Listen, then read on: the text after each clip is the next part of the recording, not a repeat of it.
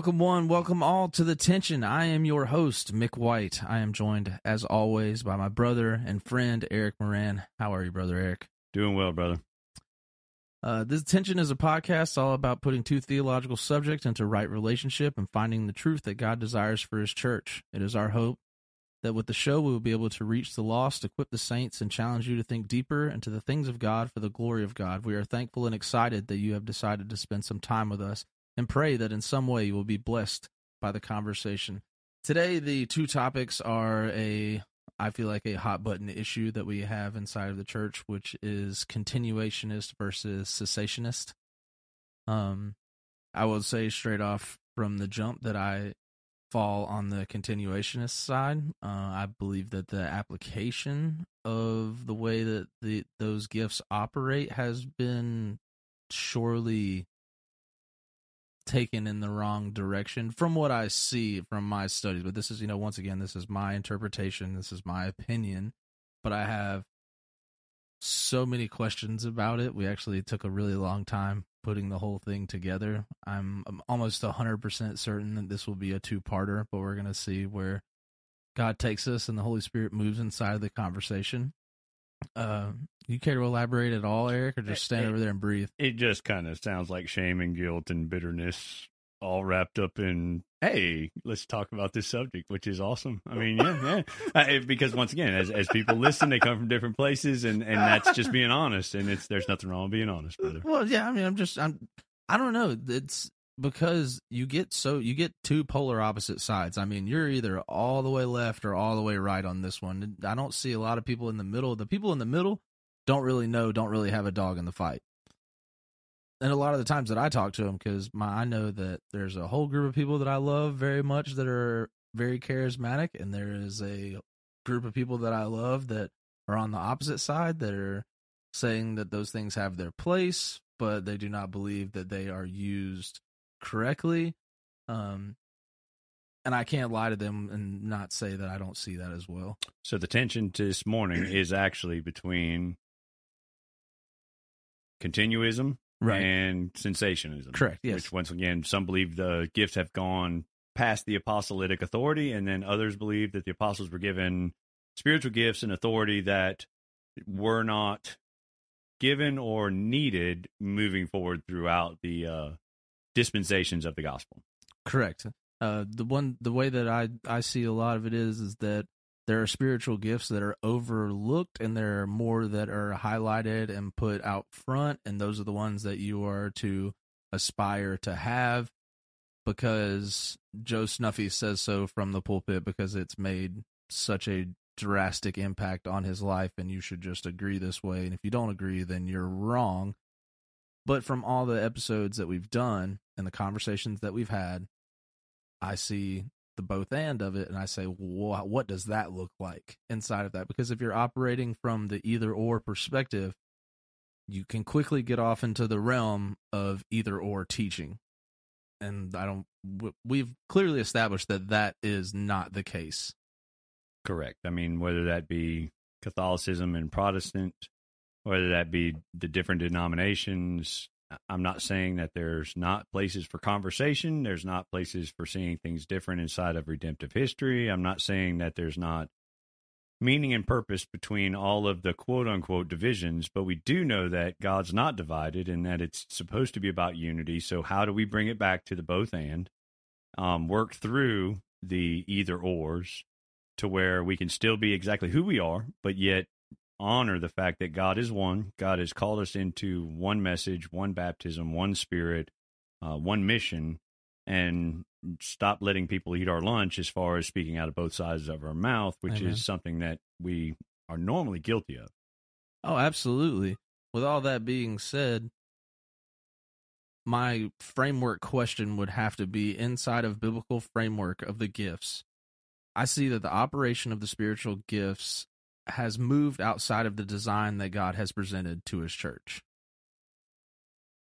That would be my overarching stance on that. And it will all kind of hinge back, it harks back to the book of Acts, and then in Corinthians 12 through 14. These are two different ones that I see.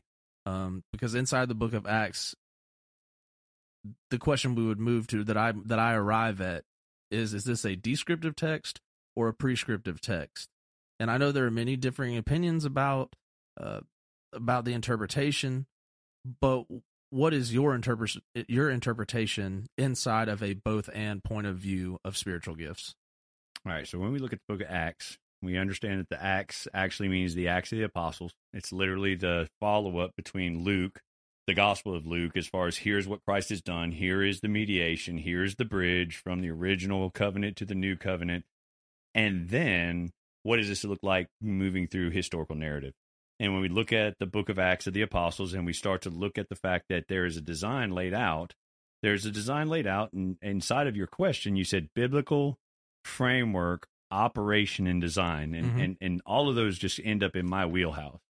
So what I mean by wheelhouse is if you pitch the ball there, I'm going to drive it. And so when you say biblical, we're going to just look at the scripture. I'm going to put some things in front of you, and whether you see it different or, all of us are interpreters, that's fine, but we're going to read the scripture together, and it will be in the ESV as far as me reading. Framework is, once again, when we build a building, there has to be original design. There has to be a framework that everyone understands. So framework becomes really important. Now, the reason that you have a framework is so that it can properly operate. So we're getting outside of the biblical framework, and it's not operating correctly because of the design. So once again, there's a designer, meaning that there is someone that drafted it. There is a purpose that was desired or intended by the one that came up with this design. Is it operating properly? Well, that's the question we have, and how do we put that back in tension between God and us that gets back to us being the priesthood and us being the temple and us being those that don't know but need to hear, but yet those that have fallen in love and need to submit, and to be able to connect those two things together. And here we have the historical narrative of those things coming together, and Luke trying to say, hey, this is what it's going to look like. Once again, walking with Paul. And when we look at this design, I love designs.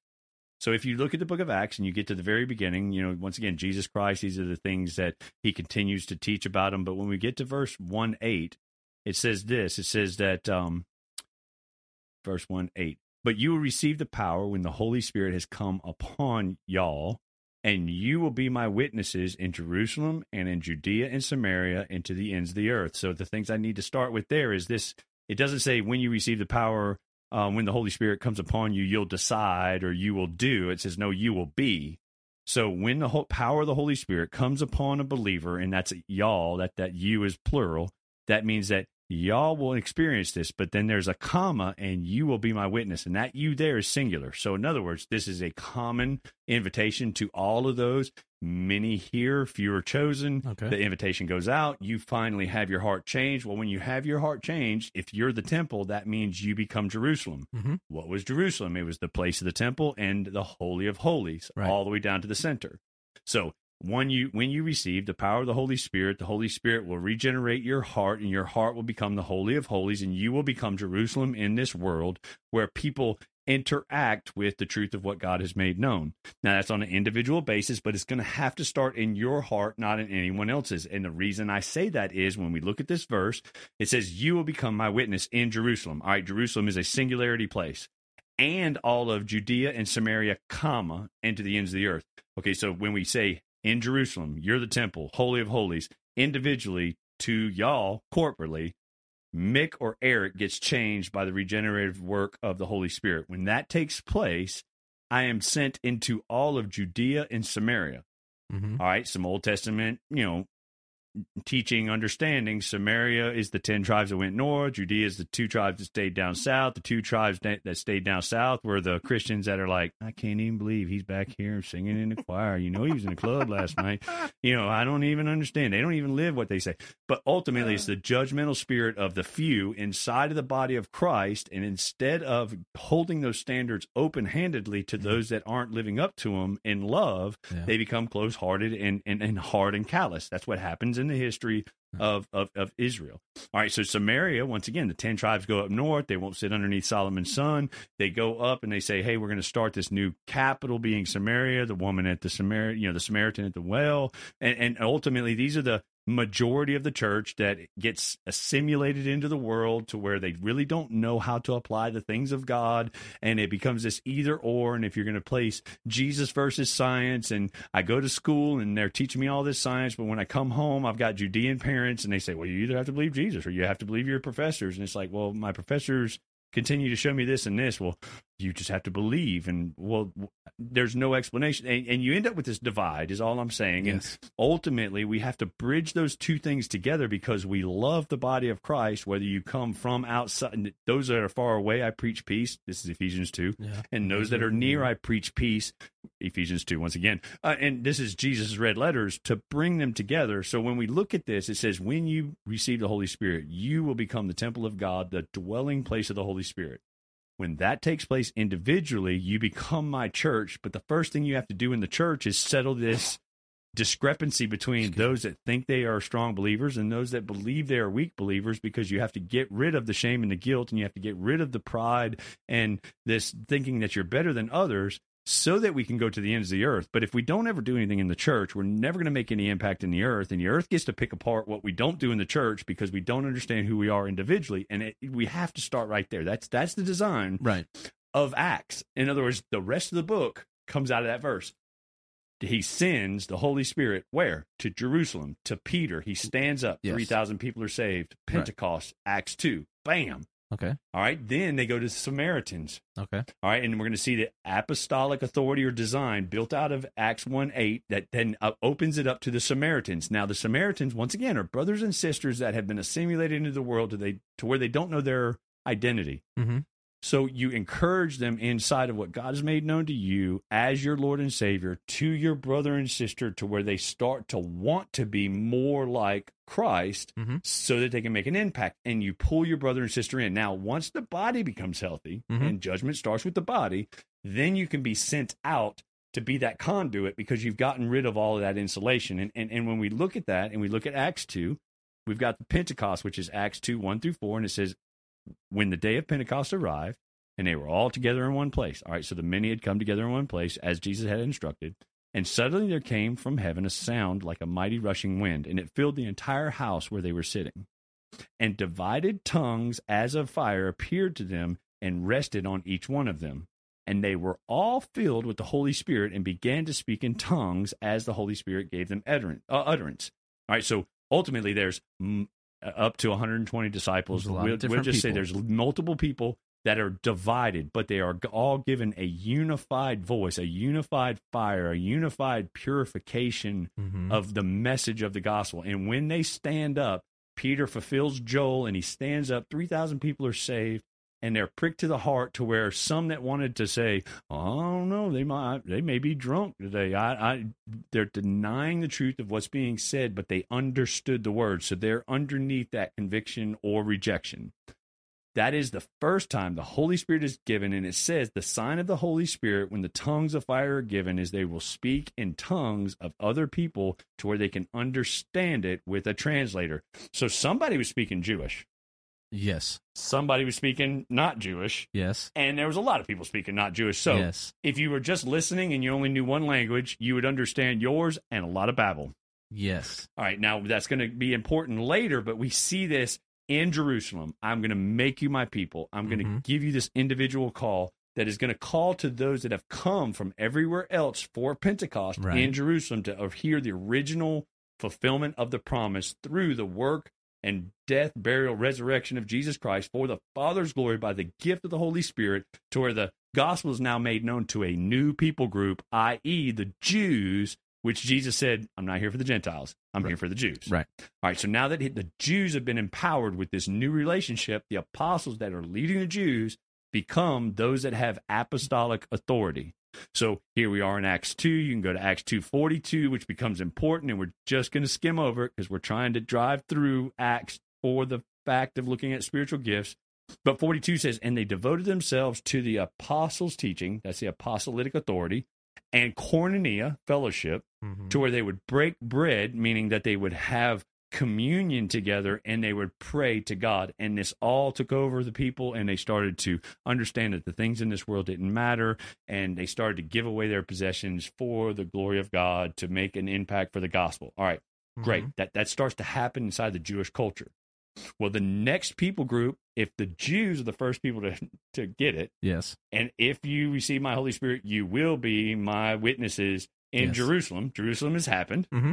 Jerusalem, so that you can go to Judea. Judea is, i.e., Jerusalem. Right. All right. Judah and Benjamin. Mm-hmm. All right. But then the 10 12, the 10 twelfths. In other words, I guess it's 4/5 is the best way to say it. 4/5 of your brother and sister would be considered Samaria. Right. All right. So we would have to fast forward through the story of Acts. And once again, I encourage anyone to read the book of Acts. That's a good one. As we move forward with the historical narrative of God breaking ground, we get to Philip, and Philip is sent out, and there's the eunuch. And as we get on the back side of that, we're going to go to Acts 8. And when we get to Acts 8, 14 through 18, this is where we're going to find ourselves. All right, so when we get to Acts 14 through 18, Acts 14.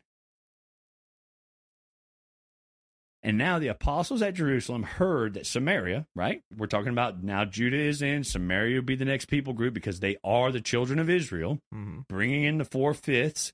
He says that the apostles in Jerusalem, i.e., the original 12, heard that Samaria had received the word of God, and they sent to Peter and John. All right, so who is bringing it? Philip. They hear about it, and they send to Peter and John, who came down and prayed for them. This is verse 15. Who came down and prayed for them that they might receive the Holy Spirit. For he had not yet fallen on any of them, but they had only been baptized in the name of the Lord Jesus. Now, that sounds kind of, that sounded really country right there. That sounds, I don't know where that came from. But either way, that sounds, that sounds really, they had just been baptized in the name of the Lord Jesus. And today we would like be to what? In other words, they understood what Jesus had done, but they had not received the baptism of the Holy Spirit, meaning they had not received the regenerate heart. They'd been baptized. Baptismo means to take your old color and be baptized, submerged, immersed, and then into another color. So they had been baptized into his blood. Okay. To where the Father sees the blood of the Son and knows the sacrifice, to where the sins are forgiven. Okay. All right, so your sins are forgiven, which is just the door into your new life, but you don't enter the door until you actually enter the door. So the door is the blood-stained door, right? All the way back to Exodus. Yep. No longer worried about death and the angel of this world. Hades and death gets thrown into hell. You are now invited to enter the door. But if you stay at the door and say, I'm going to sit on the back pew waiting for Jesus to come back, understand you have not entered into your new identity. You have not taken on your new name. You have not been baptized in the Holy Spirit. Now, this is not, you have to have spiritual gifts and you have to have all these things that people turn into. To be baptismoed into the Holy Spirit is to go through the waters of the third heavens, which is the crystal sea of glass in Revelations, to where now in the presence of the finished work of the Father and the Son, both sat down on their thrones, you are now immersed in the Holy Spirit that washes your red to white, and that means you take on your white robe. You're no longer just the blood of Christ. You are now in the blood of Christ, washed clean with the white robe, to where you have a new identity, seated in the heavenly realms, which is Ephesians 1, which is the whole book of Ephesians. So now that you know that you are going to be held accountable to judging angels and whatever that means, that doesn't mean anything right now. It means that you've been pulled into the heavenlies and then sent back through the door to be something different here. Would you say what you're describing was the fulfillment of Isaiah 118? It's the fulfillment of all of Scripture up to this point. Okay. And it's the, we're going to get into this at some point, but prophecy looking forward to Christ was looking forward to the work God was going to do. Yes. Prophecy after Christ is looking into the finished work of Christ. It's not, let me tell you what else I think. Yeah. I don't care what you think. God has said and done this and this and that. And so the more we look into the finished work, the more we fall in love with the confidence and assurance. But what is being done right here is Samaria, through Philip, had heard about this word, but they needed the apostolic authority of Peter and John to come so that they could receive the Holy Spirit, and he did not come until 16. He had not yet fallen on any of them, but they had only been baptized in the name of the Lord Jesus. Then they laid their hands on them, and they received the Holy Spirit. Okay. So upon this design, do you think it was John and Peter's hands that made the difference? Like I tap a lot of people on the shoulder. Like, right. And people will be like, oh, I mean, well, what happens if you baptize them and it wasn't real? Then I gave them a bath. Right? I mean, what difference does that make? Yeah. We're in a Western culture that takes Right. baths every night. That's not a big deal. If I gave you one, hey, you just one up on me, right? Oh, yeah. But as far as the work of God, it's the deeper understanding of what we are standing in front of and saying, I want to be part of. Right. It is a confession between the earthly and the spiritual realm, hearing who you are in the finished work of God the Father and God the Son by the power of the Holy Spirit. So it is a spiritual declaration, it is a physical declaration, and both of them are only fulfilled when we get to the finished work that we can only unfathomably hope in, but we have that hope because we have assurance. And ultimately, the Samaritans couldn't come in until they got the approval of the Judeans. Now, that's big because Judah was like, oh, you can't get in till you do it our way. And God's like, they're right, but they're so wrong in their heart. Right? But so there's still the truth of God. They were still right because they were standing on the truth of God, but they were doing it in the wrong way. What do you think that this drives back to the original layout of it being that when it was given to Jerusalem is supposed to signify the individual personal relationship, but in where they failed is the realization of the corporate body, the importance of the corporate body versus the individual. Like the individual is nothing more than an invitation into the one body, with Christ being the head. So in the Greek, if we go back to Acts 1:8, and we're talking about, what was it, biblically? All right, so yes, it's a big word there. I happen to be reading the Bible. Oh, all right, well, that's wonderful. So biblically, all right. So biblically, the framework, okay, so the plan of God from the beginning to the end, all right? So biblically, what is the framework of God? And then, once again, the operation, is it actually working? So we see it working through the Samaritans, through the work of the apostles being willing to leave Jerusalem to come lay hands. But it was through the obedience of those that thought they knew better to lay themselves down and go. Yes. To then be received by those that really didn't want those to come because then they had to give credit to someone else. But it's the defacing of the individual. But in Acts 1:8, it says, but you will receive the power, the dunamis, dynamite of the Holy Spirit when he has come upon y'all. All right, so ultimately this is about us and we, never about I and me.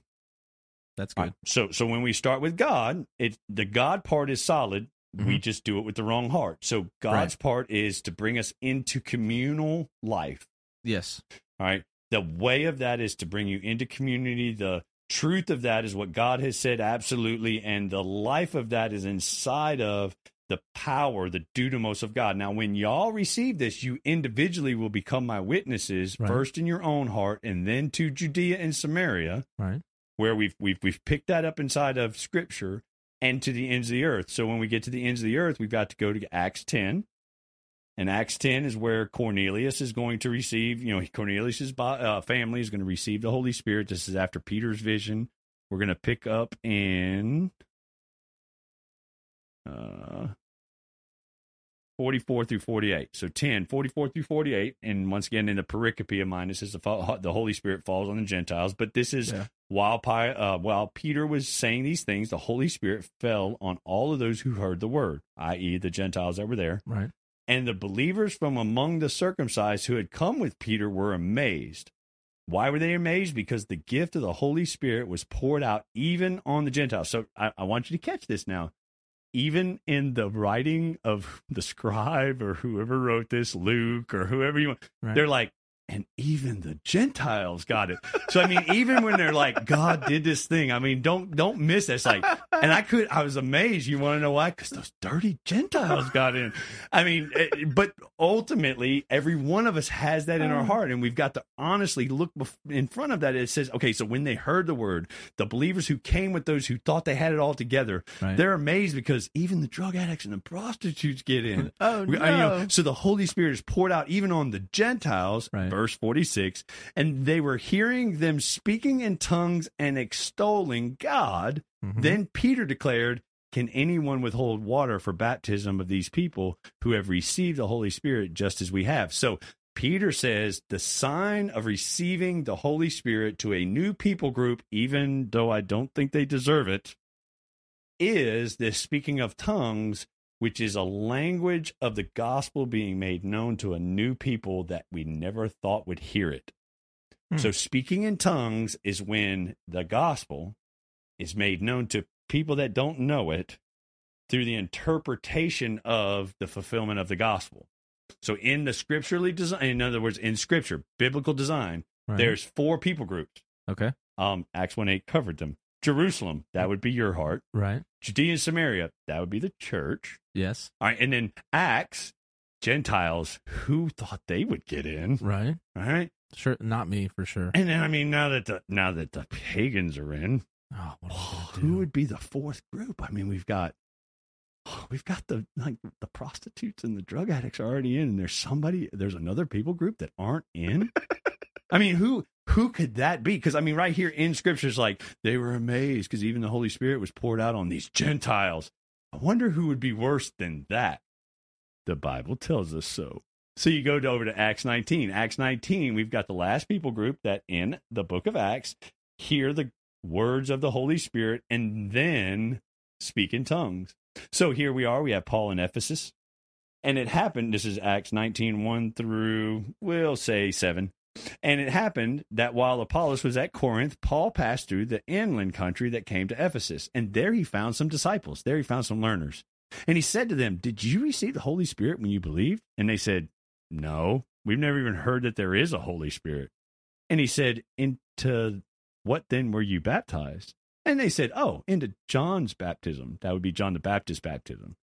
And Paul said, "John baptized with the baptism of repentance, telling people to believe in the one that was to come after him, that is Jesus." And on hearing this, they were baptized in the name of the Lord Jesus. And when Paul had laid his hands on them, the Holy Spirit came on them, and they began speaking in tongues and prophesying. There were about 12 men in all. So if you caught the language, there was the, we believe in this teaching, but we didn't receive the new heart or spirit.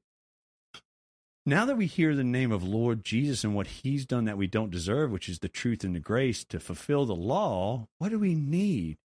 We actually need someone to lay hands on us so that we get what they're doing to be the conduit unto the saving of our hard heart, thinking we were doing everything in our own power to be able to fall in love. And it's even farther away than the pagan.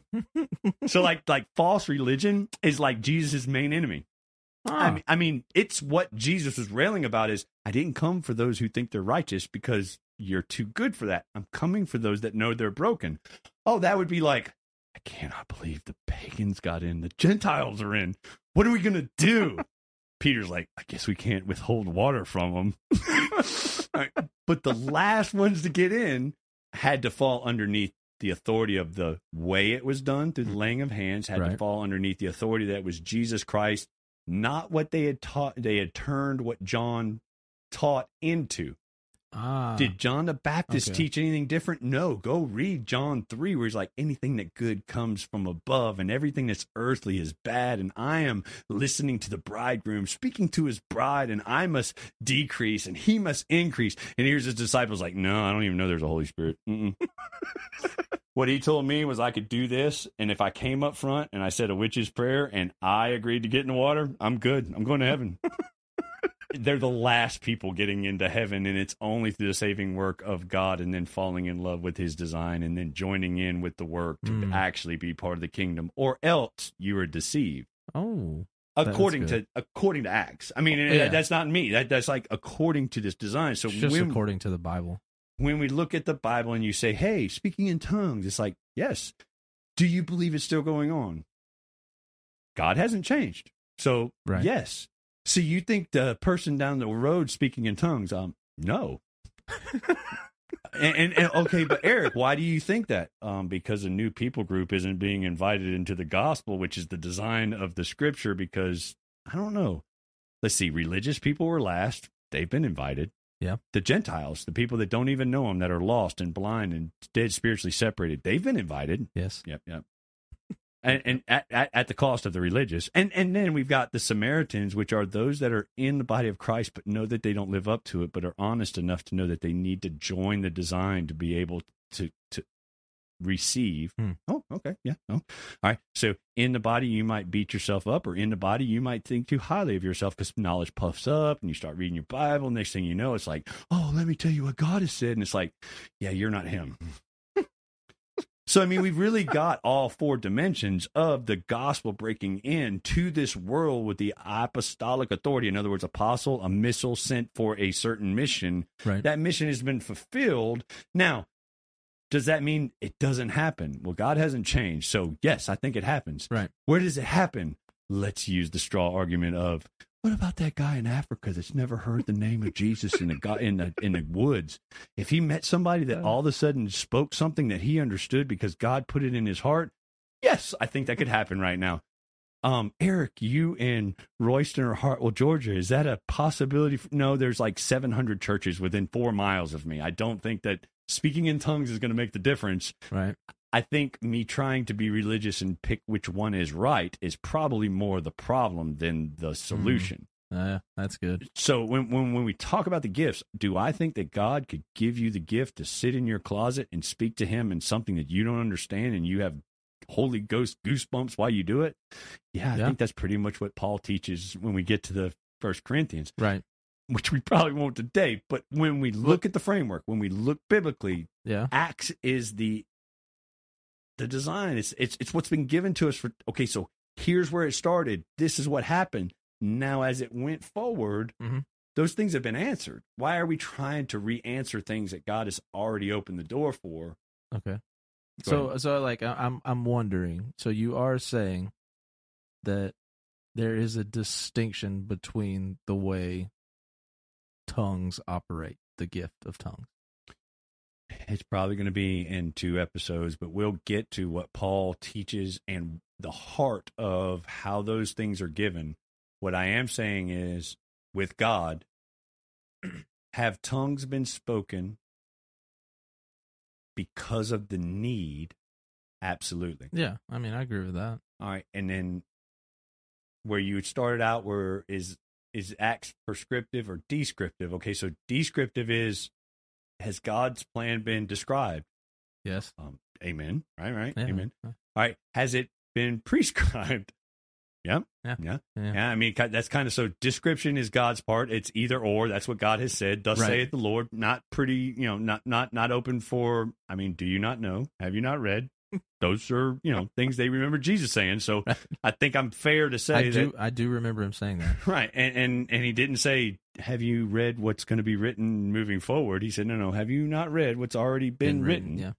But you don't want to submit to that because you want to turn it into something new so that you have control over it, to where you get credit for people that come through the door. And then we get to Galatians 6. But without going on a rant any more than I already did, we will move into there's the descriptive part and the prescriptive part of this invitation being all the way back to Genesis, where one of the 3 things that happened to us was the Tower of Babel, where mankind had one language and they could do anything under the sun. Right. And they built a temple, which is the house of God, to call him down. And when he came down, they got more than they bargained for. And he separated that one voice into traditionally 70 different traditions. Mm-hmm.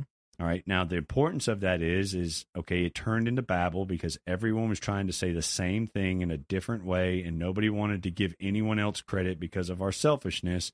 And the sin separated us from hearing the truth because we wanted to hear what we wanted to hear, when we wanted to hear it, the way we wanted to hear it, because we have itching ears. All right. Fast forward. The Messiah comes and he sends in the New Testament, the New Covenant, the New Promise, 72 or 70, depending on your translation, but ultimately it's the same number in tradition, to where he sends his disciples out to the different nations with the different voices, tongues, to invite them back into the one love language of what Jesus Christ was doing: one baptism, one Spirit, one door, one way, one shepherd, one God, and open up this love language of, I don't care what language you used to speak, this is the language that you ought to speak. You were created to speak. When that takes place, you have this returning of, or this door of returning opened through the precious blood of the Son for the glory of the Father, by the power and indwelling of the Holy Spirit, for you to fall in love with a new language, i.e. speaking in tongues. Well, there's supposed to be an interpreter, according to Paul. Yes, his name is the Holy Spirit, and he will lead you through whether or not you're doing it in love, which is chapter 13 in 1 Corinthians between 12 and 14, which we'll cover next time we get together. But he's like, if you're not doing it in love, then it doesn't matter if you get, I don't know, crucified or burned at the stake. If you didn't do it in love of God and love of others at the cost of yourself, then no, you just died living for yourself. Right. But he knew all the prophecy, and man, he just got up and he was such a charismatic speaker. And it's like, no, he was a sounding gong is what he was, because it wasn't pointing back to the original design, the biblical operating power of the Holy Spirit, leading you back to what the Son has accomplished that no man could other than the man sent by God to be the man of God, so that men could put their faith in him as a bride, because he is our federal head. There's a trade there that means I don't care who you are, you're not who he is. Right. It's for him completing his work is for the assurance that we have our hope in. Instead of yourself. And what a horrible trade. No, I don't really want God. I would rather take me. That's funny. Like, okay, but you're nothing but evidence that you don't want to do that. Yeah, right. Well, so when you put it that way, it makes way more sense, because the arguments that I've heard from the other side almost seem to be framed like the way that they say it. What I interpret from what they're saying, what I take away from what they're saying, boils down to, if you don't do this, you're not saved. And I'm trying to figure out how that marries. To me, in my head, through my own personal study, that does not marry back to the gospel. Not only does it not marry back to the gospel, but my head works in illustrations, so why I love the disciple John. However, I just put that in my own illustration. So I have 3 children. Me too. All right, cool. So I've got Sam, Sebastian, and Sheridan, 2 girls, 1 boy, boys in the middle. I work at the fire department 24 hours. I leave and I say, hey, kids, while I'm at work, Sebastian, you're going to do the yard. And Sam, you're going to do the kitchen and the living room. Sheridan, you've got your bedroom and the bathrooms. And I go to work. And let's say I'm going to work a double. Let's say I'm going 48 hours. All right, so Dad goes away to protect and provide for the family through his efforts. Okay. And being an active part of the family, I have now disseminated expectations upon my children who have my family name, who I love and I do everything for. Now, 48 hours later, return. Guess what happens? So I pull in, and no, the lawnmower has not moved. The weeds have actually grown 2 inches around it, a little taller. Those are the first 2 signs. So as I slow down just enough to make the driveway, and you hear the front tires squeal as I turn into the driveway, all I can think of is, okay, I'm going to tear him up. I'm after Sebastian, right? So then I go into the house. Yeah. Now, when I go into the house, Sam was supposed to do the living room and the kitchen. Right. All right. Now, when I bust into the house, I'm already after Sebastian, right? Oh, yeah, you after one. So sure. I already have intent. Mm-hmm. And the whole Bible has said, fear of the Lord is a real thing. He has intent. His holiness is his word. Absolutely. He has given his word. I'm coming back in 48 hours. Yeah. Y'all, you heard what I said. Now, okay, so I bust in. I'm after Sebastian in my own heart and mind. And then, oh my goodness, the living room's nasty. Oh, no. The dogs are looking at me like, what's up, man? I mean, the bowl's empty and I don't have any food. And I'm like, they can't even take care of the dogs. So then I turn and the kitchen's nasty. Now, before I make it through the kitchen door, I hear my oldest, who should have cleaned the kitchen and the living room, talking to Sheridan, who had the bathroom, and I don't even have to go look. I know good and well she hasn't done the bathroom. And Sebastian, and I hear her telling her brother and sister, oh, that's fine. When Daddy gets back, I'm going to tell him all of what you didn't do. Now, out of the 3, just because you had my name in your mouth and nobody did what they were supposed to do. So the bottom line is, God is holy. He's coming back with his expectations, and no one has kept them. No, not one. All right, so there's like multiple scriptures I could take you to that. I'm not just making that up. It's like, no, not one. Yeah, just to be very specific. But the one that is telling the others what they should do when not doing it and judging them because they think they're me. Now I'm upset. I was upset before. That's going to be the first one I jerk up, though. So the person that says that, teaches that it would be better to have a millstone tied around his neck than to actually be the one that has the Lord's name in your mouth when you know good and well you don't do it. Now, think of Jesus. Woe to the Pharisees. Oh, you'll go across land and sea to make a proselyte, but when you get them, you're going to make them twice the child of hell as you, because you're just going to teach them what you think. Yeah. You got all these expectations, all these extra rules that I broke to show that I didn't break any of God's relational rules, just to show you how wrong you are. Right. But here you are doing it again. Yeah. Religious were the last ones to get in because, I never heard there was a Holy Spirit. What's that about? I mean, we got programs, got some programs. You can grow anything you want with a program. It's like, well, except for a changed heart, which is what this is all about. So, right off of my box, when I hear that scenario, all God does is drive me back to that illustration. No, it's like the last thing you want to do is be puffed up with knowledge and tell people what they should do like you're God, because then God has to start with you. You just took his name and authority in your own mouth. Absolutely. Well, I mean, that's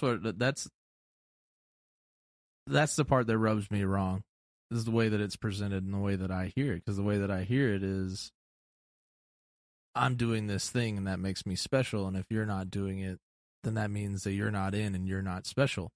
But if you look in, I believe it's Deuteronomy 30 that talks about, don't talk about descending or ascending. That's none of our business. So when you're doing that, not only are you tearing at the seams of the bride, but you're also wreaking more fire, which most of the time means judgment, on yourself.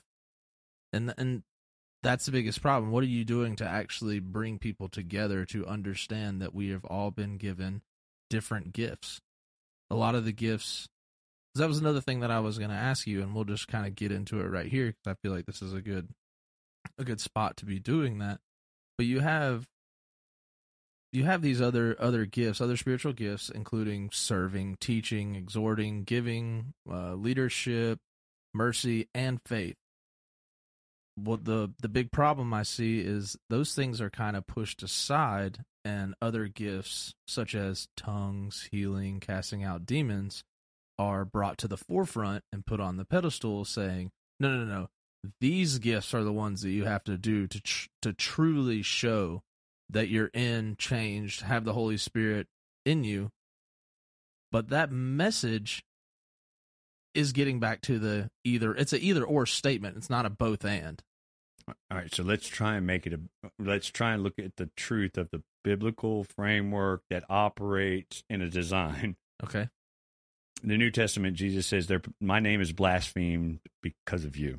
All right, so my name is ruined because you think you get to tell people to be like you, or you get to set these standards instead of presenting mine, or you get to lift these things up. So the spiritual gifts that you just hit on that were primary are those that are on the surface that can be seen by others, and you can feel better about yourself. So therefore, you're just doing it for what you get. And the scripture says, if you're going to pray in front of Matthew 6, if you're going to pray in front of a bunch of other people, you may sound great. They may tell you, man, I wish I was like you, but you just got all you're ever going to get from eternity. Right? But if, once again, you just say a brokenhearted prayer because you know that you're not worthy, and you just actually try to connect them with the humbleness or the brokenness that you know you have, and invite them as humble and broken in, then who knows what God may do with that for all of eternity. But in the New Testament, Jesus says, my name is blasphemed because of you and these false surface level expectations or proclamations or evidences.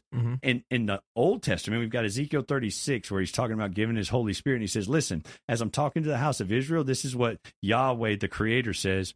I'm going to work for your sake, O house of Israel, that I'm about to act, but it's for the sake of my holy name, which you have profaned among the nations to which you came. And I will vindicate the holiness of my great name. That's a him thing. Which you have profaned among the nations, that's the failure of our thing, and which you have profaned among them, which is as we are going, and the nations will know that I am Yahweh, declares the Creator, when through you I vindicate my holiness before their eyes.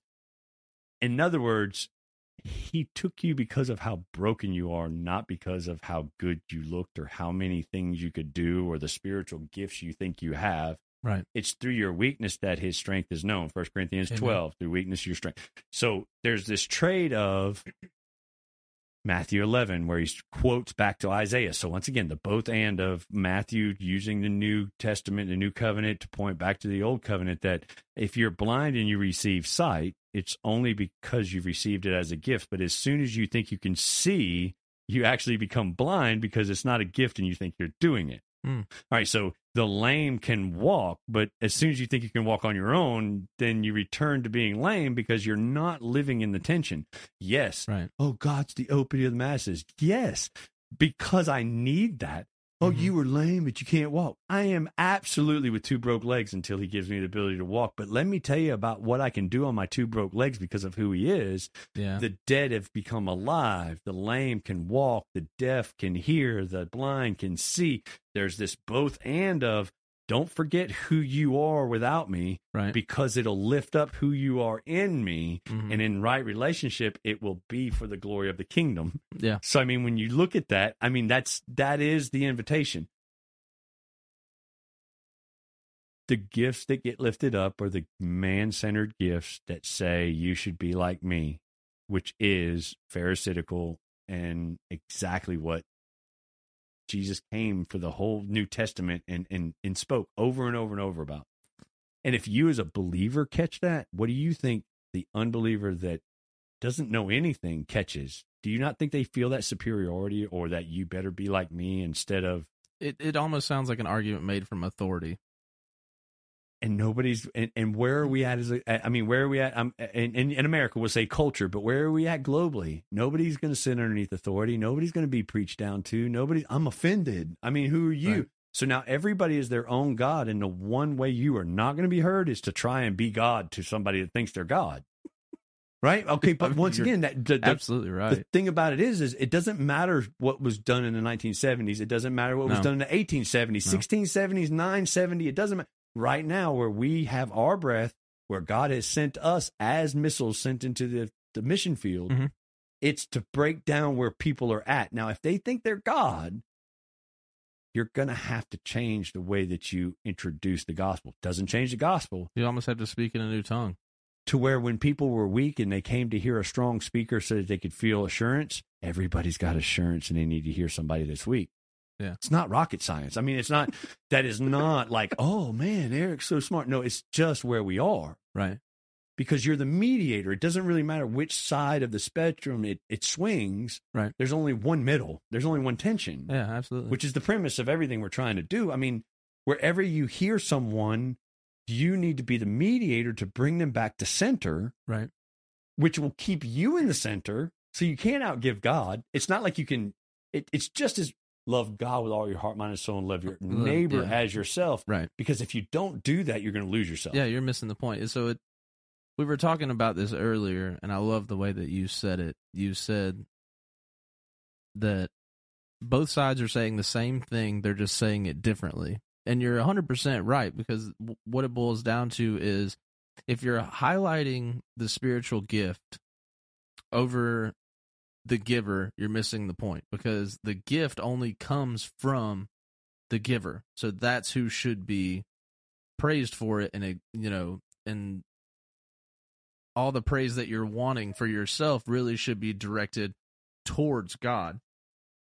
And then the person who says the gifts haven't continued, it's really interesting to me because they are operating in one of those gifts. I'm sure, whether they want to acknowledge it or not.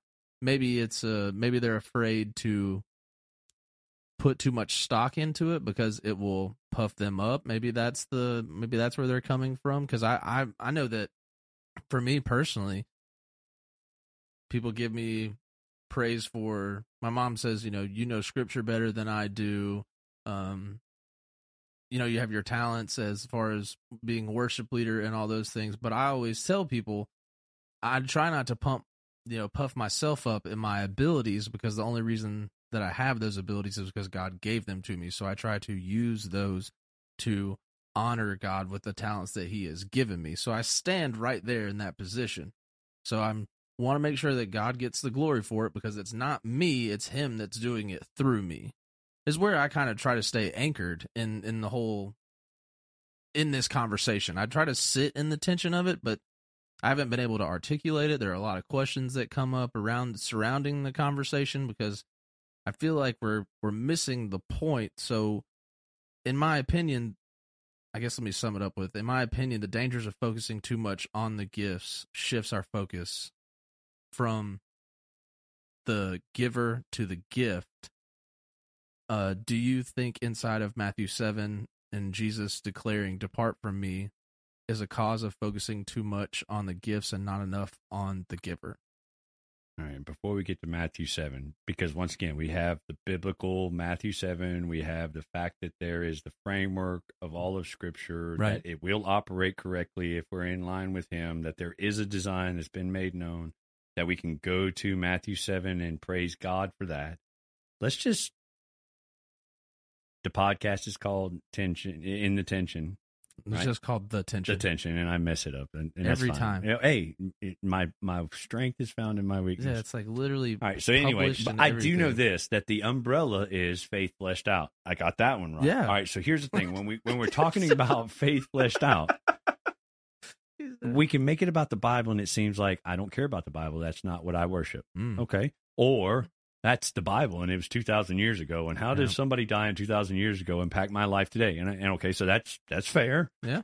So when we say that, let's put some faith fleshed out. Let's put some flesh on it. All right. So I was definitely prideful in high school, and I was prideful because of all of the effort that my dad spent giving me things and me working my way, and the combination of the two giving me false pride in the clothes that I wore, and the car that I drove, and the sports that I could play. And on the surface, you should be like me because I thought I was awesome. All right, but in the background, the truth of it was my dad tried to buy my affection and was never around. I thought I was something that was absolutely not true because I lived inside of a deception that I got to be the arbitrator of. It's whatever I believed was true. Right. I absolutely did not love others. I did not know God. I had no deeper understanding. So the gifts that were given were mine. And the giver was not the issue because they were mine. So it was me and I and mine. And they were given to me from a giver that saw it the same way. Right. They were his. Yeah. And he gave them to me to be mine. And I'll never forget, like, I've always bought books. I've got tons of books. And you remember the little flyers. Yeah, I got a lot of books. And you remember the flyers that you would mark the books you wanted, and then you'd ask your parents for the books. And you man. Book fair days. Book fair. That's exactly what it was. Book fair. All right. So there was like a Garfield picture that had like a Lamborghini and a mansion, and Garfield standing there. So whoever has the most toys wins. Right. And I'll never forget my dad just thought that was the coolest poster ever. And that was a false ideology that as a young child I took forward for many years. And I literally worked after the most toys wins, the same way that a youth pastor could have shared something different, or a friend or whatever. I mean, it was at a time period where the giver didn't matter because the gift was all I wanted or needed. So there's the desire of the heart. That's good. And we live in a place that, I mean, who wants socks and underwear for Christmas? Me. Right? I mean, because you're older and you understand that you need those and you got to buy them because nobody else gives them to you. But as a kid, you would open them and you'd look at the giver and be like, are you serious? Dude, I'm telling you right now, I'm just going to make this known. I have no shame about this. But there's a couple of things that you don't skip out on as an adult. That's nice underwear, nice socks, and gourmet toilet paper, okay? You get the nice toilet paper, because if you have the ability to wipe your fanny with pristine quality toilet paper, you do it. I don't like no 2-ply toilet paper. I'm just making that public. I want that to be known. I am totally against 2-ply toilet paper. And this is the both and, because that is self-love. It is. Right, because it's his tushy. It is my tushy. But I've also seen the other person that stole the single ply from the plant that nobody else wanted to wipe with, and also the ketchup packets. But he had like $400,000 in CDs that he was rolling over because he'd lived like that all his life. So there's the happy medium. Yes, get the good stuff. Absolutely. Sorry, I didn't mean to throw you off. Matthew 7, we get back into that teaching, and it says, not everyone that says, Lord, Lord, is going to enter the kingdom of heaven, but those who do the will of my Father. So they turn around and they say, once I get to it, and they say, yeah, did we not? On that day, many will say to me, Lord, Lord, did we not prophesy in your name? Did we not cast out demons in your name? Did we not do mighty works in your name? So ultimately, Jesus says, not everyone that says Jesus, Jesus, and understands the Bible is going to enter the kingdom of heaven, but the one who actually lives out this thirst and will, desire of my Father who is in heaven. So they turn around and they say, hey, that's great, Jesus, because didn't we prophesy and tell everybody what you were going to do? Like you were coming back? Like, if you say this prayer after me right now, you'll be able to go to heaven. Or, and I mean, I'm sorry if that's a little harsh, but somebody else's prayer is not going to get you there. All right. Absolutely. Or to cast out demons. And I'm like, I'm sorry, when I read the Bible, I'm like the 13th disciple swatting flies, and it's like, cast out demons. So like, I'm at Cedar Creek, and Mick brings in of course Margot, and Margot is supposedly like possessed by a demon, and I have like the holy water, and I start throwing it on her head, and I read the scripture, and she starts spitting out pea soup and jumps to the ceiling and starts walking around with her head turned around backwards. You know, all the sickness that the TV has taught us. Oh, yeah. And then all of a sudden she like,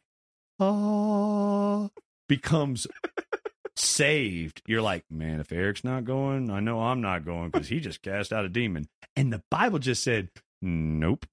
Eric could actually do that, like all of that fiction stuff, and he could still go straight to hell. I mean, it says cast out demons in your name. It's like, well, it does say that. I never knew you. Depart from me, you worker of not lawlessness. So, and mighty works. In other words, whatever it is that you want to group up after or probably behind casting out demons and doing miracles. I think the important thing to highlight, though, inside of this passage is obviously he is directly talking to people who are inside of the church. Ooh, or not, because what do we mean by church? So, or he's talking to people that either whether you've deceived yourself or wherever, you believe that you know and are in a personal relationship with Christ, yes or no? Personal relationship I would have a problem with, definitely no. In other words, not everyone that says Lord, Lord. So in other words, he's definitely talking about people that know their scripture.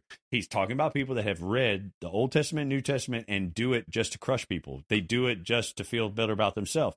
You have known, quote unquote, supposed professing Christians that, oh, they know the Bible, but all they want to do is tell you how you don't live up to it. Now, they'll never talk about themselves and their failures, and they'll always have a critical spirit, and there's absolutely no love or humility inside of their sharing of it. Right. But he's saying, no, these are people that they've read it, right? But they didn't do the will of my Father. Well, what's the will of your Father? Because I've been doing this, and I've been doing that, and I've been telling everybody how they're wrong because I understood it in my own interpretation. Right. And now I'm out here, listen, doing miracles. Yeah, like casting out demons. Yeah, like doing it. And the third one's like, and other mighty works. So that would be like everything else that you've done other than cast out demons and do miracles. Like, I don't know too many people are like, yeah, I was doing miracles the other day. Should have seen it. And then like, oh, yeah, Wednesday I had 2 exorcisms and and some other mighty works. Right? So ultimately, let's just say most of us fall underneath the mighty works. We've seen God do things that we don't deserve. Right. He's proclaiming his glory. We fall in love with what it is.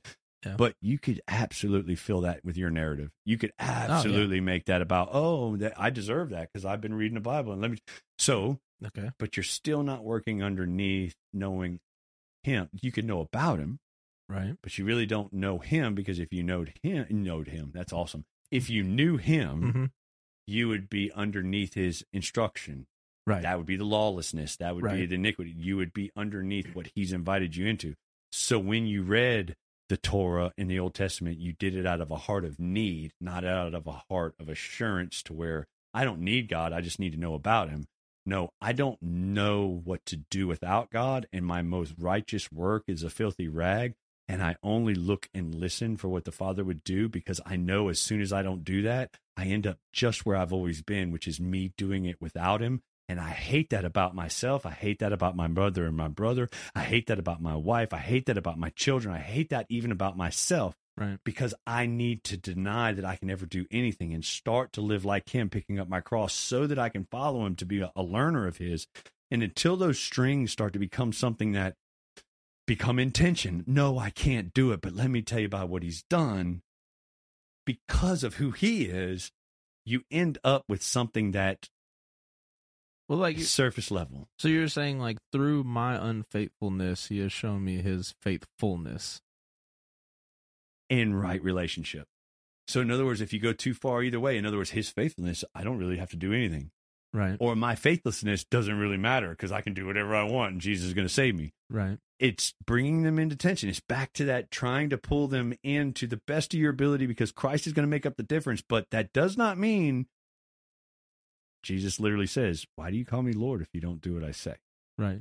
So he's not saying, why don't you call me Lord because you can't do it? He already knows that. But whatever ability you have, that's the ability that he expects. And you should be pulling that tension. Right. Because he pulled that tension so that you could be in the presence of the Father by the gift of the Holy Spirit through his finished work so that you could hold them in that proper tension. Well, in Dallas Willard's The Divine Conspiracy, I just read this he calls it the Discourse on the Hill. I think that's the Sermon on the Mount. Absolutely. He says that 15 of the 92 verses are about, Jesus' message is about actually doing it, not hearing it, knowing it. It's not about that. 15 of the 92 are about actually doing it. That's kind of what you're hitting on right here, right? Yes, but what people need to hear is this is why John Darby in the 1800s came up with premillennialism, where you get sucked out on the rapture, because ultimately, I know that's a whole other thing, but what you need to hear is he was the father of dispensationalism, which means, well, that wasn't written to us. I thought Darby did the rapture. So the rapture is something that pre-trib, post-trib. You said premillennialism. Premillennialism has always kind of been there. Okay. The understanding of the rapture has kind of always been in the background. It's not in the forefront, but it's in the background. There's been people that have talked about it. Okay. In 1800s, John Darby comes along and he splits it into 7 dispositions. Okay. All right, but inside of, they call it dispensationalism, mm-hmm. there is Israel, right? But that's not the church. Right. So you're not connected to the Old Testament. You're something totally different. Okay. So when those dirty Israelites come back, they're going to have to live up to the Sermon on the Mount. That's not written to you. Right. No. You don't have to do anything. No. Those dirty Jews, when they come back and there's no Holy Spirit and they have to walk through hell and you just get to get sucked up into heaven. Yeah. Oh, yeah. That's going to be for them to walk through. It sounds dope, to be honest with you. And the reason it was written is right after the Enlightenment period, which made man the center instead of God the center. And it was a great message to get people to come and tithe and attendance. It's great. The reason that I know that it's probably not true is only because that sounds way better. But the bottom line is Israel was the forerunner of who the church is, because it's only one message and it's only one you only got one life, and they've lived theirs so that, 1 Corinthians 10, I got to go to that. Okay, so 1 Corinthians 10, this is not inside of our notes. 1 Corinthians 10, when it says they did these things, I wish I had made this note because I didn't know we were going to go here. But it ultimately uses them as an example. Okay, so now these things took place as an example for us, that we might not desire evil as they did. Okay, so who are we talking about with the us in the they? I don't know. You have to tell me. All right, so these things took place as an example for us, i.e., I don't know, the body of Christ. Oh, yeah. Okay, so that would be the church, correct? All right. It's just, and I can even go back to 1 Corinthians 10. It says, I don't want you to be unaware, brothers, kind of like Mick right now. I don't want you to be unaware, brothers, right? That our fathers were all under the cloud and all passed through the sea and were baptized into Moses in the cloud and in the sea, and ate the same spiritual food and drank the same spiritual drink. Right. For they drank from the spiritual rock that followed them. The rock was Christ. All right. So are you in Christ? Yeah. And I'm in Christ. Uh-huh. And it says everyone that was in the desert that was in Moses is in Christ. That would be like Israel and the church, huh? That would be like, oh, wait. So continuing on, it says in verse 5, nevertheless, with most of them, God was not pleased. So like there's Israel, and they weren't pleased because they were grumblers and they didn't live up to their mission. They were overthrown in the wilderness of their lives. Now, verse 6, now these things took place as an example for us. So like us being the church, Right. who is that we might not desire evil as they did. Who's the they? I bet it's the nation of Israel. Yeah. Right. So instead of separating them into dispositions, it sounds like an ongoing story that, hey, they messed it up. Jesus came to do things you can't because now you can. Yeah. So for everybody at home, I'm tracking now. All right. But it says in 7, don't be idolaters as they were, for it's written, they sat down and they ate and they drank and they rose to play, i.e. America. Right? Yeah. And we must not indulge in sexual immorality as some of them did. Who is the us and the them? Who are the we and the them? I'm pretty sure this is like, hey, you guys that are now in the finished work of Christ, i.e. the church, don't be like them, i.e. your brothers and sisters in the fulfillment of Christ. That would be Romans 3, if you want to go read it, that the propitiations were put aside looking forward to the finished work of Christ so that they would, understand. So some of them did. The 23,000 fell in a single day. We must not put Christ to the test, as some of them did. Right. And were destroyed by serpents. And they grumbled and they were destroyed by the destroyer. So if you're coming to Cedar Creek this Sunday, we're going to talk about the destroyer and the destroyed. But ultimately, that was a nice plug. How could you separate Israel and the church when the Bible doesn't? I mean, I can tell you why. It's going to be tough. I can tell you why. Okay.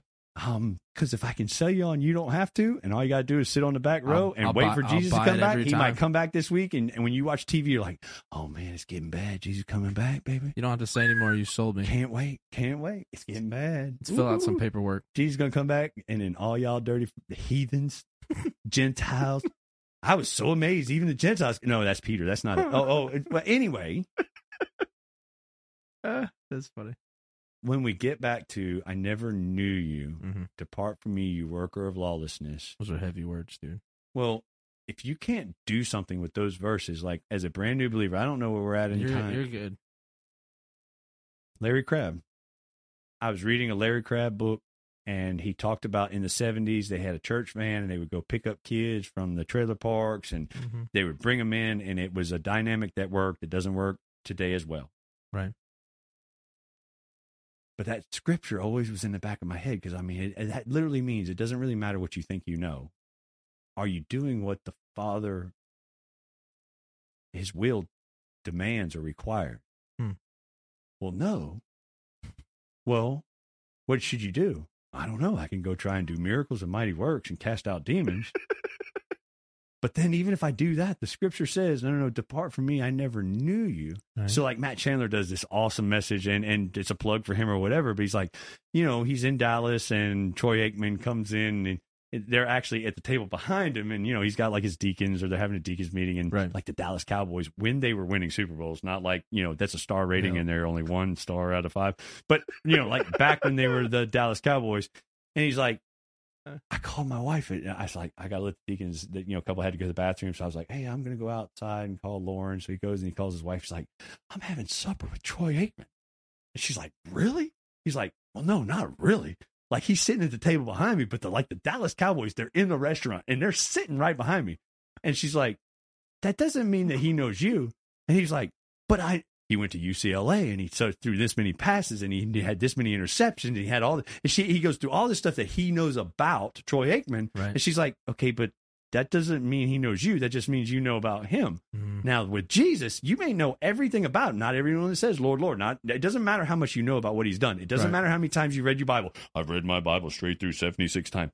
Well, great. But there's no love in your heart, and I really don't see you submitting to him. So it's a great book. All right. So ultimately, right. Does he know you? Would Troy Aikman turn around and say, hey, Matt, what's up, man? Right? No, I mean, probably not. All right. And I understand as I use that illustration, I don't know whether Jesus would turn to me and say, hey, Eric, I know you, but that's my hope. And if it's not my hope, I've misunderstood the scripture, which is the will of the Father, which is to put my faith in what the Father has done by sending his Son, to where one day I will hear in Jesus's name and eyes, well, no, my well, good and faithful servant. Yeah. You actually loved me and did it. Not when I was there, but because you knew you were coming to me. Right. So with the Larry Crabb material, what made it blossom was, and I'm sorry, I'll probably mention Joel Osteen here in a minute. if we have a church van and we send it to an underprivileged place of residing, and we get this young man or woman that starts to come and they fall in love with the youth pastor, and the youth pastor starts to see that love and that desire and starts to let that child answer some questions, and the next thing you know, it's like the star student. And so finally the youth pastor's like, hey, I'm going to let you teach next week's lesson. And the child, because he's not or she's not receiving that love from their parents because their parents are chasing this world, and they go home and they study and they come back, and the youth pastor's enamored, and the kids are just like, man, how awesome is that? And the youth pastor goes to the senior pastor, and the senior pastor's like, well, let me come check the kid out, right? And then the senior pastor's like, we should let him preach on a Sunday night. And so it preaches on Sunday night. We invite the parents at this point, right? I mean, because at this point, I mean, even mom and dad might be invited to the church, you know what I mean? So then we invite the parents to the church, and they come, and the parents are now proud. Oh my goodness. So now the child's getting the approval and the love from his parents that were being sucked because they were chasing this world because of the love of the youth pastor and the gospel being presented. So you know what's going to happen at any, and I'll even take the heat on the denomination, but it would be any denomination. We'll just say a Baptist denomination. What we're going to do is we're going to put that old thermometer up there on the stage, and we're going to start raising money, send them to seminary. Ooh, we got $10,000. Yeah. Ooh, we got $30,000. And then we raise up enough money to send them to seminary. They go to seminary. They're like valedictorian because they're just thirsty for this, and they're enamored with being heard and being listened to and being looked to. And the next thing you know, they're like, Joel Osteen, down in Texas, and they've got like 30,000 people that we say, this is the Bible, we believe it, and then we put it underneath the seat, and we give a whole bunch of self-help, but yet they hear the gospel because the gospel is not on the deliverer, but on the truth and power of the word of God, and they come down and they get saved while the person standing on the stage, the conduit, goes straight to hell because they never did it for God. They never did it for others. They did it for themselves and wanting that approval, that pride, that hunger and thirst for affection and superiority. And he can use broken things to do the most miraculous things, i.e. the cross. He used the darkest day for the brightest and most powerful message. And that could happen in any one of our hearts. So the question is, why do I do what I do? Why do I say what I say? Is it actually for God and others at the cost of myself? That's the gospel. That's the one Jesus taught. All right, amen. That's the gospel where when we go back to the Old Testament and they come to David and he says, hey, I'm going to build the first temple. And he goes to the landowner and he's like, we're going to build the temple of God right here. How much do you want for your land? And the landowner's like, hey, man, I mean, if it's going to be the temple of God, you can have it. And David says, there's no way I can build the temple of God on land that doesn't cost something. So, oh, look at me, I can do this or that. You already know that's wrong. I mean, it's. Hey, let me tell you, I don't know how to do that. Can you show me? You're probably closer to the gospel. Will he show you how to do it so you can show others to do it? Well, that's Solomon. Can you ask God for wisdom and these spiritual gifts and him give them to you? And then you turn around and tell everybody it's about you and what you can do and end up with, 700 wives and 300 hookers and end up ruining the nation? Yeah, that's happened too. I mean, it's the Bible's amazing, man. Oh, absolutely. I mean, I'm especially in learning so much more. There's a lot of different application that I've never really had to sit in front of, I guess is what I should say. And that's all in searching for truth and what the actual takeaway should be, what the reality of it in my heart, not only inside of the church, but the reality of it in my heart. And even in looking in that, like I told my wife the other day, I'm realizing a lot of what needs to be fixed in my own personal life stems from me not having the right attitude. It all stems from that. So there's a lot of times, she said, you don't really say much about X, Y, or Z. And I'll tell her because either A, I don't have the words to say, don't have anything that can be building up or making the situation better, or I don't know how to say where I'm at because I'm still processing. So, and you've told me that I need to learn how to over-communicate. And so that, which is fine. Encouraged. Encouraged to do so. But in explaining that to her, she understood more of the process that I was going through. So I kind of told her that if I had the right attitude and if I fixed my attitude, I would have joy inside of doing different things, because I realize how quickly, if I'm not doing the work on the inside, it's a reflection of the Father's name inside of the honor culture. So it has to be done personally, and I can't get too puffed up and start running away at the things that I'm doing when my heart's not in the right place to begin with. So I'm trying to stay in that humility right there. That's my own personal little spot where God has me right now, is that I realize that it's quick for me to slip into anger and to fuel it. And so I stop there and I go, oh man, God help me. I need the better attitude right here. I don't need to go into this, because it's going to, not only is it not good for me, but it brings dishonor to your name. And that gets back to the both and. So literally Acts 1:8. Mm-hmm. But you will receive power. And when you read red letters, these are something that Paul or Luke remember Jesus saying. Right. Jesus did not write down these red letters. Yeah.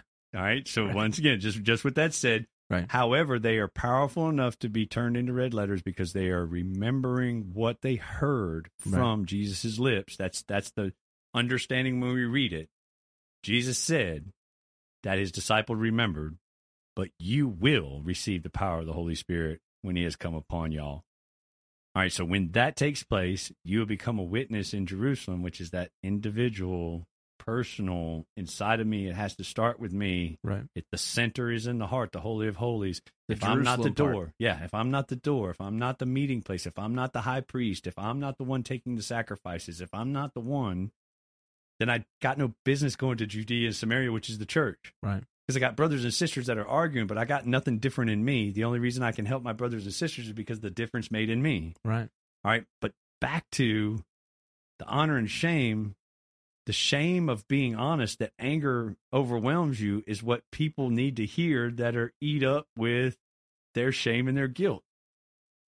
But they equally need to hear, in proper tension, right relationship, how Jesus has said, but I've made a way for that not to be what actually controls you. There is the truth of what God has said in his ultimate plan. There is a life inside of the power of the Holy Spirit that sends you on a mission that you didn't know before.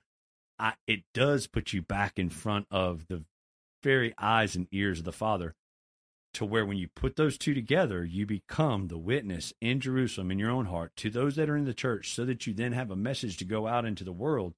But the world is full of shame, guilt, struggle, failure. Absolutely.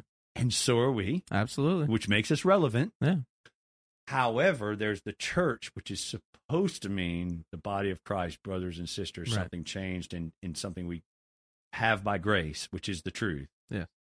To where we get to take Moses in the Old Testament, which means you got to read it, to the lost and do it. To where then when you meet them where you knew they would be, because you're not that far away, you've just been by grace introduced to the finished work of Christ as a pagan, into come let us reason together. Yeah. That's good. And it ends up being an invitation instead of a, hey, let me tell you this or you're going to hell. Well, it's stepping into the invitation of, I've come to preach to those who are near and to those who are far off. So once you realize that if you are near now, those who are far off are still part of the message. You're still far. Exactly. You're not that. I mean, that's hearkening back to what you said earlier about being able to see. You were blind, now you can see, and then you realize you can see. Well, now you're blind again, because you're operating in the hierarchy of where your stance is, or where you think you are, in the hierarchy of the body of Christ. And that leads to a lot of problems, and it pushes a lot of people away. So Paul Washer has this thing, and once again, it's a name drop or whatever. If you're not familiar with him, what up, Paul? And once again, he's got a great message for what Paul brings. Yeah, and Paul has this thing about, so who is closer to Christ, a rat or an angel? And of course, Paul's going to say neither one of them because Christ is so much advanced and so far different. But that's good. I will soften it some because when you listen to Paul and you're not already, well, I'm reformed, so he's right and you're wrong. Let's soften it a little bit to the person that doesn't know everything that Paul assumes that you already know. And once again, he's great at evangelism. That's not a knock. Yeah, no. Who is closer to God, you or an angel? Instead of a rat. So you're taking the position of the rat. So yeah. But we can understand you versus a rat. Right. And what would your answer be? My answer, just gut reaction. I want to say neither because I feel like that's what I'm supposed to say. That's my gut reaction. Which is Paul's teaching, a rat and an angel, they're both so far away that they can't. Okay, but that's not the question. The question was, here's two things, which one is closer? So the question is, who's closer, an angel or me? An angel that has been sent to speak unto men, or man that angels came to speak unto. And I'm curbing my question in a wrong way. Right. Because the answer is going to be the opposite. Right. Because it says that Jesus Christ, inside of what he's been sent to do, inside of his word, became lower than the angels. Right. So that we could become part of who he is. Right. To then be brought above the angels and know that we are being trained to judge them. So actually, you are closer to God if you'll submit to what he said than an angel is, even though an angel is far more superior than you in every way right now. So you got a long way to go. Oh, yeah, obviously. But you're headed there if you can understand it. In other words, when you look at that truth and you say, okay, but he is training me for a purpose, then you say, okay, how would I train to bench 315? You'd probably start with less than 315. The normal person is going to not be able to do 315. So how do you bridge that gap? Well, you build up to 315. You start wherever you are. Doesn't really matter. Yeah, whatever's comfortable, I guess. And then nutrition, time in the gym, right? Dedication, showing up to work, right? Lifting the weight, and then setting a goal higher with a spotter to help you when you fail, right? Until you reach the goal, right? Okay, so that's like the physical representation of, I don't know, the spiritual truth of how are you going to grow, right? I mean, come on, y'all. The church has been given to you to spot you, to walk with you. The word of God is, if you will eat my flesh and drink my blood, i.e. nutrition, if you will internalize who I am, make that your story, continue to actually show up and do it each day, through your failures, your faithlessness, I will show you my faithfulness, and you will be lifting more weight than you ever thought you would lift. And then somebody's going to ask you the same question. You're going to be like, yeah, I'm so far away from where I'm supposed to be. But the real question is, where'd you start? Yeah, that's good. And then you got the both ends. Let me tell you what he's done. Let me tell you how far away I am. And if you lose that, the lost don't want to hear you because you're not willing to say how far away you are. Right. The saved think they're already better than you because you're not willing to say, well, this is exactly what I know it says. It's like, well, no, I mean, we're back to my oldest daughter saying I know exactly what it says because, I mean, yes, I know what I'll stand on and I know what I'll live to. And as far as me and my household, here that is. But can I turn around and tell you, this is what God has said? I'm not going to, no. It's kind of loaded. No, I'm not. I just, no. Different cultures, different time periods, things that, no.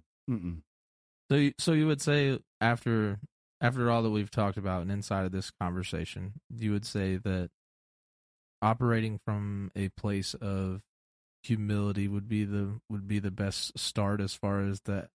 I mean, I don't know. I'm trying to think of a way to make it to have like application that could be applied from the conversation. So and I've heard you say a lot of stuff here. So I'm trying to what would be the takeaway? No matter what the scripture says, if you're going to come to God, you're going to have to come with a broken and contrite heart. Which means you're going to have to come to the end of yourself. You're going to have to realize he's God, you're not. You're going to have to, I mean, you don't bring anything to the relationship. You receive everything that you don't deserve. And that then changes your heart from a heart of entitlement to a heart of thankfulness. And you just came through the door. That's not the end. That's the beginning. And then out of that love relationship and out of the unbelievable I mean, when we're talking about the family's name in the time period that we're talking about, I mean, even if you just think of a pharaoh or a ruler, the emperor of Rome. If I was the emperor of Rome and I came down to Mick, and Mick's just Mick, right? Yeah. And I come down and I'm like, Mick, you are now my viceroy. You are now the leader of my military. Oh, snap. And I dress him in a beautiful robe, and I start to allow him to be around my family and to walk inside of the processions that the royal family goes through, the triumphal things that we get to be part of. And Mick is like part of the family for a period of time, and then all of a sudden, and there's like literal story. There are literal stories of this that I would have to go find out the actual names. I do know that it was an Oriental story, but ultimately Mick gets so full of himself that he starts making posters of him in the triumphal entry with me standing behind him. Right. And then so like actually starts putting it around town to where here's the triumphal entry of the royal family. And it's like Mick is in the front and I'm standing behind Mick. And like here I am like one-on-one, just kind of trying to hang out with my people. Hey man, letting you know that I care. And then as I go to shop, there's like Mick in front of me and my family. It's like, what? All right, so it doesn't end well for Mick in the story and like the literal history, and it's not gonna end well for us either. I mean, if you're standing in front of I would totally do that too. The glory of God, we do it so often, and we got. I mean, yes. I don't know. I'm sorry. Illustrations work in my mind. In other words, when I think of that, and I think you're absolutely right, I've got nothing other than grace. That is the truth. Let me tell you about the law. I stink at it. Yeah. But I love it because it's true. Absolutely. That's why you delight in it, because it's true. And it doesn't move, and it's always the same. But doesn't this boil back down to where Paul actually talks about if that could be done through the law, then the law would have been good enough to get us to where we needed to be? So that's kind of one of the overarching points that he's making inside of Romans, I'm pretty sure. So no one's justified by it. Correct. So the only thing that justifies you is the invitation into a relationship you don't deserve as a Gentile. And for a future podcast, because I think we're definitely a long time into this one. But either way, I mean, inside of that, I do believe that there's a difference in those that have the blood of the chosen, right? i.e., the original covenant, and then the new covenant being opened by one of those laying down his blood to invite you in as his bride, federal head, to enter in not by blood but by promise, so that it's not who you are but who he is. And there is a difference, but that once again, there's a difference that is both and, not either or, right?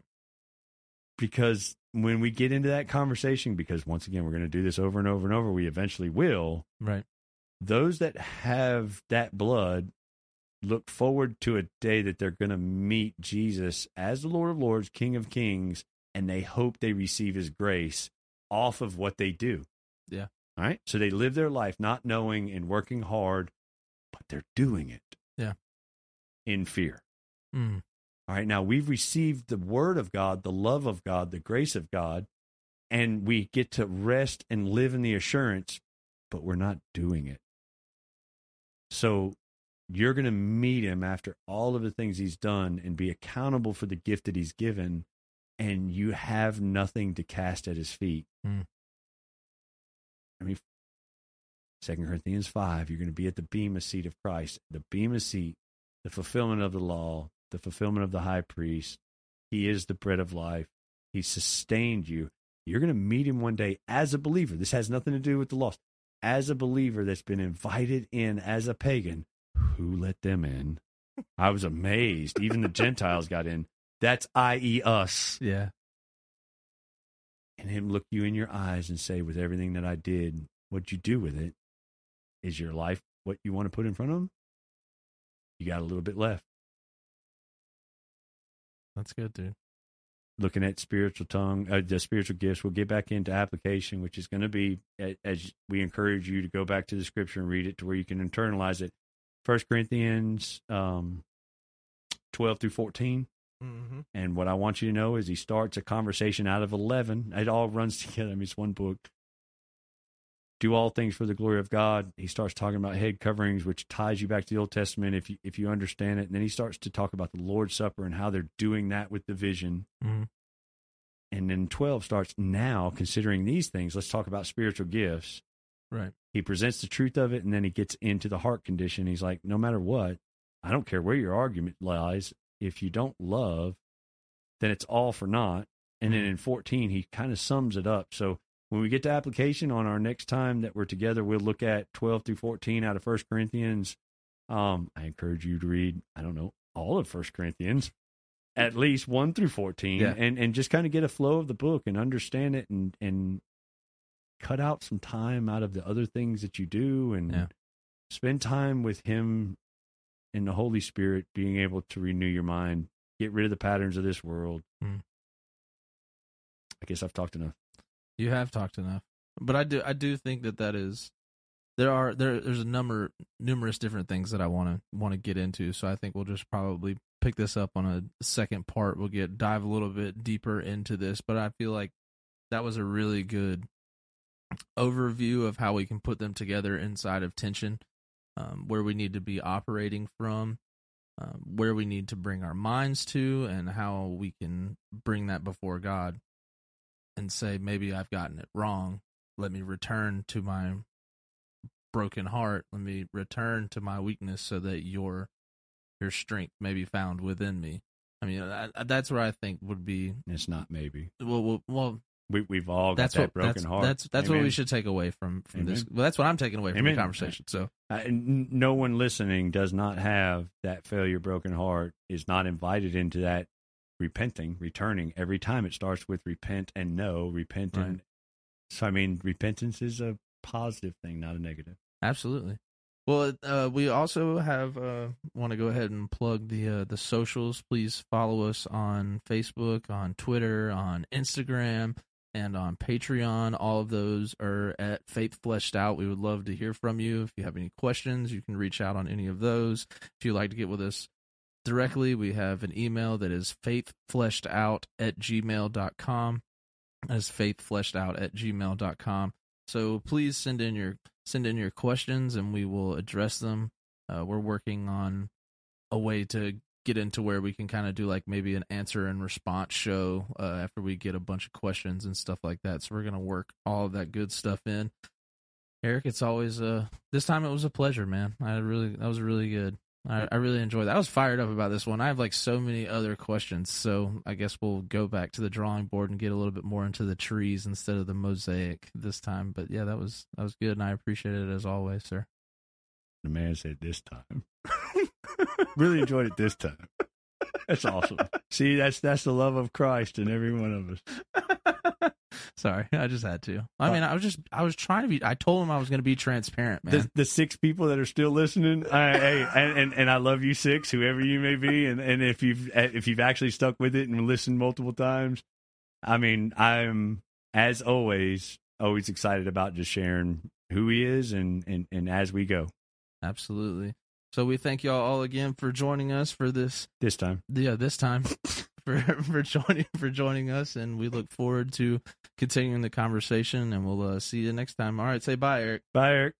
See y'all.